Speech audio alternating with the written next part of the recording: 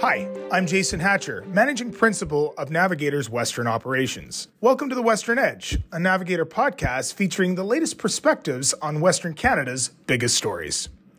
This week, we're continuing with part 2 of our mini-series, where we're taking a look back at the year that was in politics and government across the Western provinces. Today, I'm delighted to be joined by Rob Pankhurst. Rob is a former Chief of Staff in Manitoba's PC government, having served in finance, education, and healthcare. Rob is currently the Western Canadian Vice President at MedTech Canada. Listen in for a fantastic discussion with Rob about the political landscape in Manitoba as it heads into an election year. This week, we're talking everything Manitoba, and this is the Western Edge.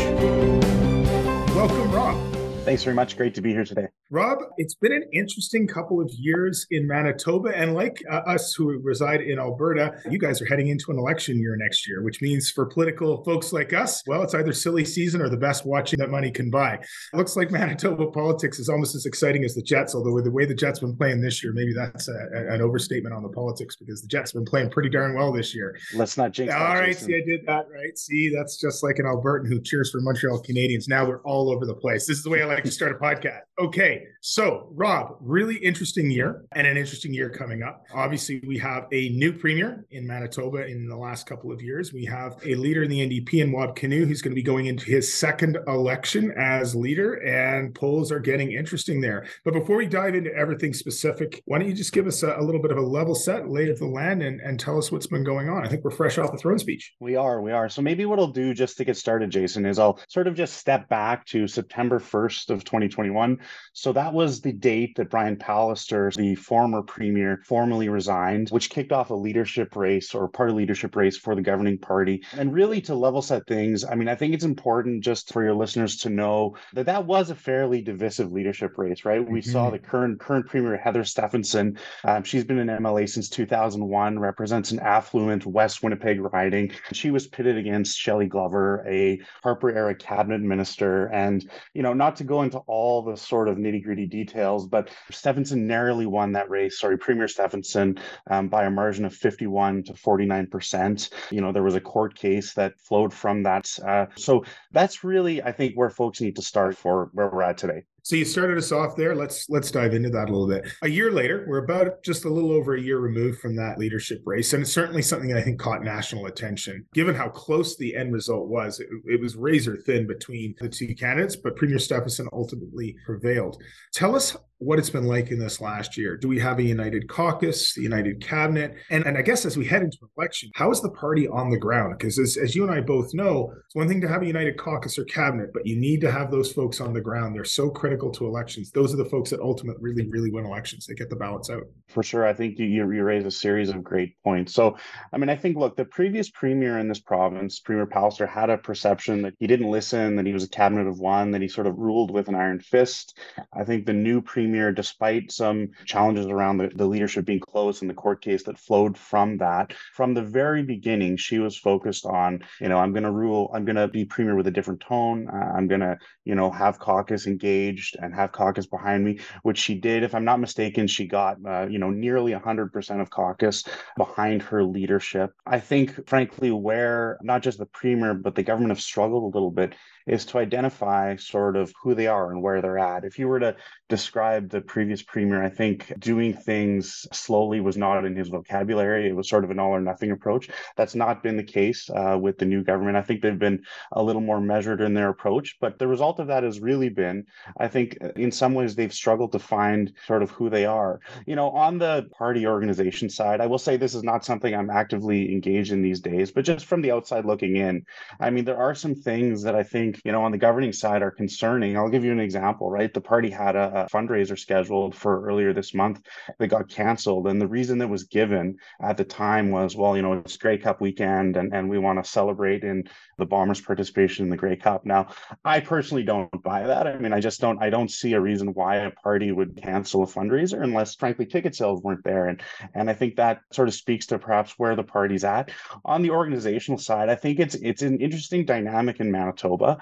because this is a very sort of labor-ready province in a lot of respects. And the previous premier did sort of go to war a lot with organized labor. So he, reduced the number of bargaining units in healthcare. And so organized labor is ready to campaign against the government of the day. And so I think there are boots on the ground on both sides, and perhaps maybe more so on the opposition side. I think they're motivated to get active in 2023. Before we leave the PC leadership from last year, what has Shelley Glover and her report has been done since? Have they gone away? Are they still active and participating? Are they supportive of the premier? What's the dynamic there at this point? It's a really interesting question. So after the former premier resigned, there was a by-election in the West Winnipeg constituency of Fort White, another fairly affluent constituency. And there was some talk about what would the Glover team do and would Glover herself run. And at the time that she committed to the media that the only role that she was interested in government was that of first minister. I think one of the things I will say is that the premier has, from my perspective, again, just from the outside looking in, Jason, she's really making efforts to mend fences as much as she can. So she's going to lots of events, trying to be, embedded in the social fabric of Winnipeg and Manitoba. And she's doing that, I think, partly for the voting populace, but also partly because I think she recognizes that there is a need to mend some of those fences that you referenced. It's interesting you say that. I think the premier is developing and has developed a reputation of really working hard, being accessible, and trying to get out there amongst the community. That's something that we've seen here as well. Before we sort of move over and have a look at what the opposition party, the NDP, are doing in Manitoba, maybe let's just kind of look. You did mention that Stefanson had a very different style from Pallister and has been working hard, but we have seen some polling that shows perhaps it's not quite translating yet into electoral support, or at least intention to vote. I understand that the Angus Reid Institute had a poll in, I believe, September that showed that she had the lowest approval rating of any premier. How's that playing out in the dynamic? Do you see that shifting? And do you think that impacted the recent speech from the throne? Yeah, I mean, listen, Jason, I think the premier's approval rating is reflective of a combination of things. I'll just sort of run through those from my perspective. I think people feel a bit angry about the sort of too much, too fast approach that I referenced earlier. So what I mean in particular is, the previous premier led a very activist government around some significant policy areas. So things like reducing the number of emergency rooms in the city of Winnipeg from 6 to 3, things like consolidating bargaining units in the health system that I mentioned earlier, things like a plan to eliminate school boards that ultimately didn't launch. So I think there was a bit of a feeling of hangover from that. I will also say, I mean, although, as you referenced, I think the premier's approval rating is hovering around 25%. That's not significantly different from where it was just a little over a year ago when she came into the first minister's office. So, I mean, I think you are seeing some stability there, for better or for worse. In terms of the throne speech and heading into an election, I think that the Tories are facing an uphill battle. I think that they have an opposition leader who, in contrast, frankly, has found his mojo. I think what the Tories need to do as much as possible in the next year is that they need to define themselves, and they need to do that as quickly as possible. But I will just point, though, to, I do think, and not to sort of overuse the old adage, Jason, but I do think that campaigns matter.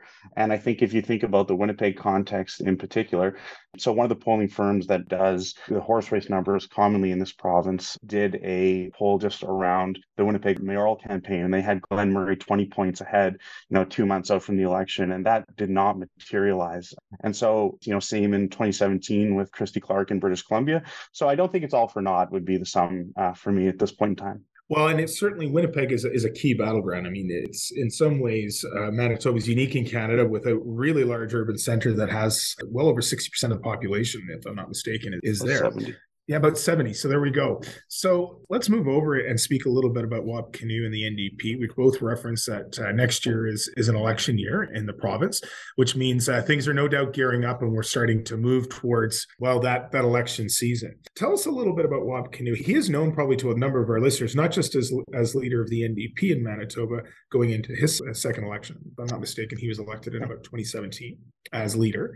But in addition to be a longstanding MLA in Manitoba, he's also was a CBC personality, very strong Indigenous leader across this country, an artist, a musician, so well known, and obviously someone who's very comfortable in front of the camera and comfortable delivering his message. What have you seen sort of in the evolution of Wab Kinew as leader of the NDP since the last election until now? I think that's a really great question, and it's well timed because I actually saw him speak last week to a business audience. And I think that the transformation that we see in Mr. Kinew personally, frankly, is remarkable from 2016 when he was elected. And I was still at the legislature at that time, where you saw him sort of frequently get angry in front of the mic. It was relatively easy to get under his skin. You certainly don't see that anymore. He's comfortable in his own skin.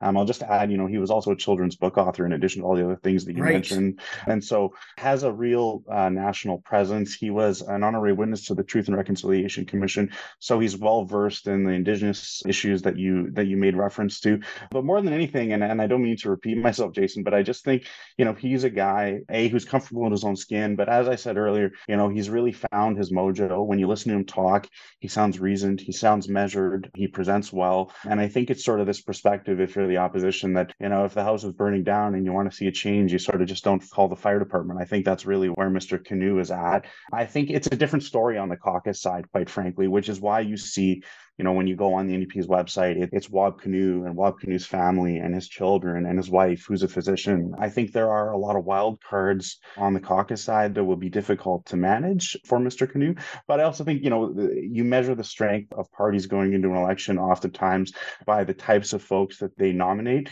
And it will be interesting to look at that dynamic as well. And I will just note as well, just on that front, if I'm not mistaken, I think that the New Democrats are most of the way through their nominations for 2023. They're well ahead of the governing party. That's where I was going to go next. So maybe for those listeners, so we're both inside Manitoba, maybe outside as well, where are going to be the key regions or battlegrounds in the next election? Is it safe to assume that for the NDP to make inroads, they have to win in Winnipeg? So I mean, yes, but I think it's safe to assume that they're going to do that. So in 2016, the governing Tories won 40 out of 57 seats. So there's 57 seats in the legislature. And that saw a swath of seats, in particular in Northwest Winnipeg and in some rural areas north of Winnipeg. So Selkirk, there's a riding called Dawson Trail, some of those others that were just non-traditional Tory seats. So I don't think anyone's expecting either side to have, a major sort of 40 out of 57 like that. But I think it is quite reasonable to think that the New Democrats are going to have considerable success, in particular in Northeast Winnipeg, perhaps in some of those sort of semi-urban seats just outside of Winnipeg. To the north, places like Selkirk, where they haven't been successful since 2016. So you mentioned recruitment of candidates. It's always challenging for an incumbent government that's been there for a while to recruit new candidates, if you will, or recruit high-profile candidates, especially if it feels like it might be a change election, or at least that is one of the potential ballot questions. Is it time for a change? But focusing on the NDP for a second here, Rob, still, what kind of candidates are they attracting? And, for those of us who live across Western Canada, we've seen sort of two types of NDP politicians, if you will, sort of the prairie pragmatists we've seen in Saskatchewan and Alberta, and then we see and to BC to some degree, but we also see across the country more social activism from the NDP and labor support. And what version of the NDP does Rob Kinew represent on the spectrum? Yeah, no, for sure. Good question. I think one of the themes that's emerging. I know you said you wanted to stay on the opposition New Democrats, and I'm quite happy to do that. But just one small note, sure. As we sort of get closer and closer to election season, although arguably we're already there in some ways, one of the themes that you're seeing emerge from the government benches is that Wab Kinew is no Gary Doer. What folks mean when they say that is Gary Doer was very much that sort of prairie pragmatist that you mentioned. So he's a guy who came out in favor of a number of federal Tory budgets because in his mind they were good for Manitobans. He was a middle of the road Tory who, like Mr. Kinew, actually lost a couple of elections in opposition, and at the time, sort of in the mid-90s, the knives were out for him. So there are some parallels around Gary Doer, but you do see the governing Progressive Conservatives trying to draw that line very strong because Gary Doer is still a very popular figure. I think in Manitoba, both nationally, having served as the U.S. ambassador to Canada under the Harper administration.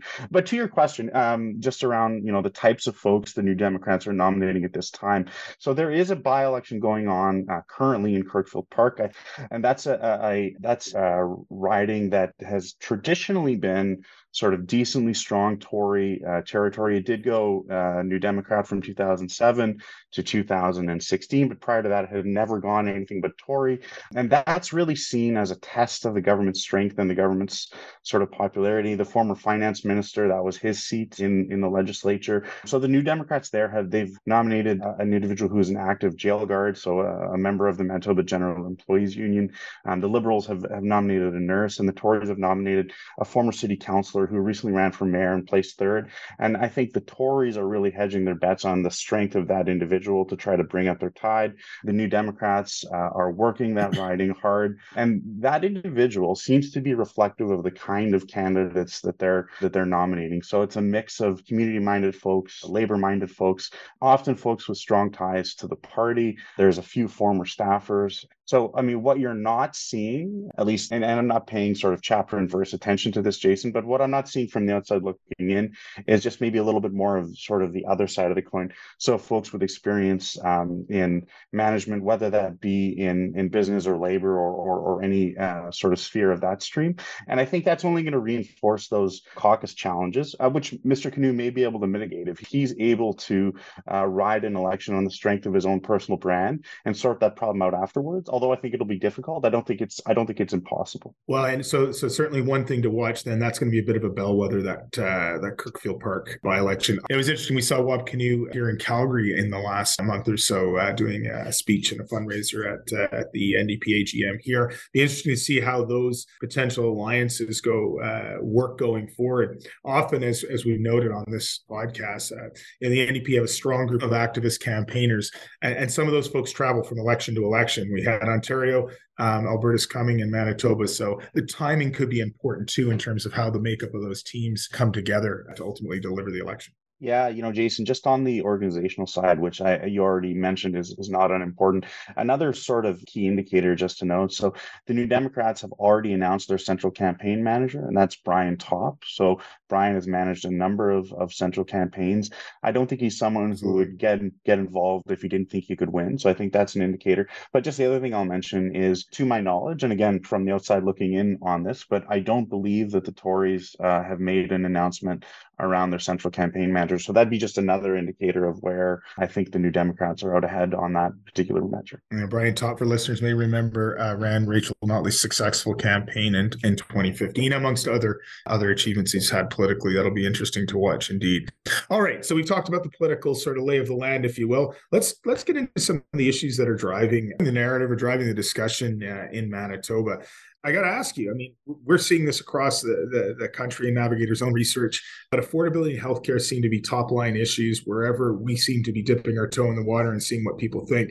Are you hearing the same? It kind of appeared so from looking at the speech from the throne. Yeah, I think both parties are making efforts to frame the ballot question. So I think that, and the New Democrats have been very upfront about this. They expect and they want to fight an election on healthcare. And the Tories, although I don't think they've been upfront about it, and I think they're still, frankly, getting their house in order in terms of what the ballot question will be. But I think if you ask them today, or the folks that are engaged in those discussions, I think they'd like the question to be affordability and the best foot forward for Manitoba's economic success. I think that the reality, though, is quite different. I think that the reality is that the ballot question for the Tories is likely to morph into an us versus them contest. And so essentially, you don't have to like us, but you just have to like us more than them. I think that's what it's going to morph into, whether the Tories like it or not. And just on the healthcare question, you are seeing efforts, you mentioned the throne speech. So, you saw significant investments, although with little detail, around things like health capital spending, health human resource action planning, and then hundreds of millions of dollars there. Again, not as much detail as folks, I think, Jason, like you and I, might like, but you're seeing the Tories make efforts to sort of battle the NDP on that ground. And maybe it's because they have to, but just sort of from a political strategy point of view, I'm just not sure, if it were me, that I would want to fight the New Democrats in a race to who can spend more on the healthcare system. because from my perspective, I just think we know who's going to win that battle. And I think that the Tories have the challenge that they've got a record to run on healthcare. And I was a significant part of some of that health reform work that happened from 2016 to 2018. So I can talk to you in great detail about why 3 ERs is better than 6. I won't do that, and I won't bore your listeners today with that stuff. But the reality is the Tories have a record to run on. Frankly, it's not good in some respect, and the New Democrats don't, or to the extent that they do, you'd have to go back in significant history. And although political memories are long, they're also short in some ways as well. Yeah, and it's interesting that you say that the NDP are looking and happy to have not surprisingly, an election on healthcare. But noted from the speech in the throne and some of the comments from Premier Stefanson afterwards, they've opened up this discussion, and we've seen this in other provinces as well, but on the private delivery of healthcare in a publicly funded system. What do you think of that approach? Does that give the NDP and Rob Canoe more of a stage, if you will, to really focus on healthcare? Or do you think that some of the messaging that Premier Stefanson has introduced on this and referencing other provinces is something that will help sort of, maybe mitigate the NDP attack? It's a really, really, really good question. And I think it depends on the strength of the two sides to communicate, or to what extent they're able to get their message out. I think if we were looking at things objectively, I suppose, Jason, it depends on who you ask. But if you ask me, I think we're seeing a trend across the country, maybe with the exception of British Columbia, but certainly in Quebec, and certainly in Ontario, and certainly in Alberta, and certainly in Saskatchewan, now in Manitoba, of increasingly privately funded healthcare capacity or healthcare interventions delivered in a public system. And I think that to a large extent, that's happening already today. So when most folks go to their GP, they might not know, but that's likely a private clinic owned by an amalgam of physicians where they bill the public system. And so I think the more folks get in tune to that reality, and also just in tune to just how upset folks are with, waiting lists and wait times for procedures and waiting for cataracts and hips and knees rather, I think we may see that narrative evolve, and we may see the Tories come to a place of strength on that. I think the challenge in Manitoba, so that may be a strength for Premier Smith if she's successful in May of 2023. That may be a strength for Premier Ford if he's successful next time around. I think the challenge for the Manitoba Tories is, look, they have a year, and it takes a long time, particularly those structural reforms in health, to move them forward in government. And so I'm not sure that there's enough runway to see that longer term message about the virtues of private delivery in a publicly funded system move forward in a year. But in the short term, I think it will depend on the strength of the ability to which the Premier is able to communicate her message. And she will have the benefit of being chair of the Council of the Federation, where this is the issue. And so that may help her. Well, it's an area that all the premiers are really focused on and fairly united on. So it's going to be an interesting opportunity for Premier Stefanson to demonstrate her leadership for Manitoba, but also nationally. It's a real challenge for incumbent governments' healthcare, right? We're in a situation where, as you described, with the long wait times, whether it be for emergency procedures, cancer treatments, we see lineups out of our children's hospitals across the country. There seems to be more of an openness to that dialogue of private delivery within the public system. But like you say, it's hard to deliver results for an incumbent government quickly on that when we're on the eve of an election. Switching gears a little bit, Rob, away from healthcare, but more to other issues. How is affordability playing out in Manitoba, and how important is the economy and job creation, and what role do you think that might play in the next year? Yeah, I think when we talk about affordability, sort of the sacred cow in Manitoba, rightly or wrongly, has historically been, and both the sacred cow and the political football, Jason, has been Manitoba Hydro. So you have the opposition pushing this narrative that hydro rates are higher than they've ever been, and that the Tories have this strong perspective internally that they want to sell off Crown assets. I think the reality, Jason, is that frankly no one would sell hydro, because no one would buy hydro rather, because it's so sort of capitalized to an extent that it's not worth anything when you amortize the assets properly. But you're seeing on the affordability side this increasing dynamic of a battle over hydro and hydro rates. The government has made efforts to advance an affordability package, and particularly focused on seniors. So unlike in Saskatchewan and some other provinces where those affordability approaches have been universal, so $500 I think it was for every resident of Saskatchewan. So in Manitoba it was more targeted, and there were some income tested elements. But, Manitoba's economy in general, I think this is just to go back to sort of my previous comment. I think the government has had trouble finding its place or finding its mojo, and they've been unable to articulate how the economic benefits that have taken place under the Stefanson or the previous premier governments have turned into real and meaningful change for Manitoba. It's a real positive change for Manitoba. That connection between policy and government efforts to everyday life. That's such a key thing coming out of COVID. I mean, people just expect that instant gratification. They're very focused on their own households.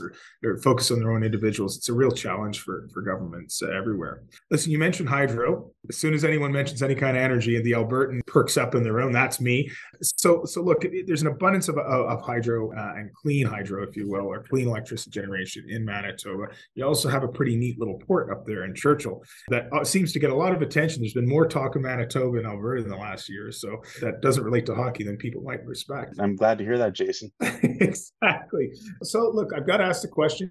We know Premier Smith wrote a letter to Premier Stefanson regarding the Port of Churchill. It sounds like Premier Stefanson was quite clear. She's focused on what she feels are the important issues that we've just discussed for Manitobans, being healthcare and affordability. But she didn't outright say never, never, just kind of not right now. That's not my focus. And I think there's perhaps some dealings between the Premier and the feds regarding the Port of Churchill and ultimately how it's going to be run and the future of it. Any thoughts on that, Rob? And do you see that discussion going any further, or do you think that is not a major factor for Manitobans these days? I think what's really changed in that dynamic around the Port of Churchill, and in particular the issue being the development of the deep water ports in Churchill so that you can get those tankers in and get the unrefined product onto ships. But I think what's really changed from the perspective of both Manitoba and Alberta is the Pierre Poilievre factor. And I know we're not here today to discuss federal politics, but it's worth noting that Mr. Poilievre made a specific commitment around the Port of Churchill should he be successful in election. I don't have a crystal ball, but I think his electoral prospects seem to be sort of, we'll call it at least in the realm of possibility. And if he's serious from a federal perspective about making investments to develop the deep water ports at the Port of Churchill, which would also involve some significant rail investments required to so to get the rail structures up to where they need to be in the north, I think that really is a game changer. And that's not something that folks in Alberta or folks in Manitoba have seen in the past, is that federal intervention. And I think partly, look, I don't want to read too much into this, but I think that the security of supply dynamic, Jason, that we saw on the medication side related to COVID-19 has really brought issues of energy security to light in a way that maybe they haven't been before. So I do think there's new life in that discussion. I mean, I think, the reality is Premier Stefanson has, domestic issues are really what win elections. And so she's focused on those bread and butter or kitchen table issues that we've been talking about. But I think there is new life in that discussion for sure, Jason. Do you think it's been defined what's the benefit for Manitobans in all this? No, to be quite candid, I don't think Manitobans think about the Port of Churchill. I think it's more an issue for Albertans. I mean, I'm thinking back to, a good friend of mine who was a staffer for many years, who he got to know a clerk who worked with Premier Walter Weir. And the nexus is Premier Walter Weir was Premier many, many years ago and Premier for 6 or 8 or 10 years. And the first issue on the cabinet agenda, his first day as Premier, was developing Churchill. 8 years later, his last day in cabinet, still on the agenda, was developing Churchill. So I think it's not an issue for Manitobans the way it is probably for folks in Alberta or maybe even in federal circles. It's a really important couple of observations you've made there. I think it does appear incumbent on Alberta and maybe in Saskatchewan too to really communicate what the benefits are for Manitobans, the importance of it to Western Canada and to the country if they're going to really pursue down those roads. The other piece too that you touched on is it's easy from the outside when you're looking for an export port to say, hey, look, there's Churchill, but the amount of infrastructure and investment that's going to be required. You suggested rail, roads before we even get to the deep water port aspect of it. This is a remote area that we're talking about. And I think there's a lack of appreciation of the amount of infrastructure that's going to have and the federal funding required, which is going to be a challenge under the current regime. Look, Rob, we've had a great conversation here. I am going to force you to pull out that crystal ball that you said you didn't have, but I know you got one somewhere. Let's talk a little bit about what the next year looks like to finish off here. What are your predictions for the next election? We do see Premier Stefanson. She seems to have good relationships with the mayor of Manitoba. That was different than perhaps the Premier Pallister and the previous mayor. We know Winnipeg is going to be a key jurisdiction. How do you see this playing out as we head to the next election? For sure. So I will endeavor to give you my best sense of analysis on this, Jason. So I think the government is moving to a place, and we saw this in the throne speech, where they know that the clock is ticking, right? So you're seeing, it's sort of been a let us get our hands on the wheel sort of administration for the last year. It's been a let's take the temperature down. It's been a we don't need to sort of boil the ocean kind of government, as Stefanson got her hands on the wheel. That's changed rapidly in the last number of weeks and months, as the government, I think, has rightly realized that they're just running out of runway. So as we looked at the throne speech, we saw an emphasis on tough on crime. We saw big investments in things like, downtown cameras, which just don't exist in other cities. And we saw big efforts to try to define the ballot question as the protectors of affordability. I think you're going to see an increased emphasis on the government's efforts to reduce the PST previously. I think you're going to see an increased emphasis on the government's commitments around eliminating the education property tax rebate. And those will all be geared to that sort of affordability arc. On the opposition side, I think that they're going to spend all their time criticizing the government's record on healthcare. And I think that resonates with people. I think they're going to talk about wait lists. I think they're going to dredge out individual people that have had to go out of province or have had to go through harrowing stories. And those are things that resonate with people. All of that to say, though, Jason, I'm not of the mind that this is all for naught. I think that what will happen is that affordability question from the Tory side is going to morph, as I said earlier, I think, into that us versus them kind of scenario. And it's going to be that question of you don't have to like us, but you have to just like us more than them. And all of the efforts are going to move away from affordability pre-campaign and into that us versus them in the campaign. Do I think it will work? I think I'm just not prepared to answer that question today, Jason, because I need some more time. There's a smart answer. I need some more time to reflect on that. Well, you know what? We'll give you that time, but we will promise to come back to you. This has been a fascinating discussion, Rob. It's going to be interesting how it sets up, see if those tax cuts come, putting more dollars in people's pockets. It wouldn't be the first time it worked in an election campaign as well. So, Rob, thank you. This has been a fascinating discussion. We're really looking forward. We'll watch out for that December 13th by-election to see if that's a harbinger for things to come. And it'll no doubt be an exciting year in Manitoba government and politics coming up in 2023. Thanks so much for joining us today. Really appreciate the time today, Jason.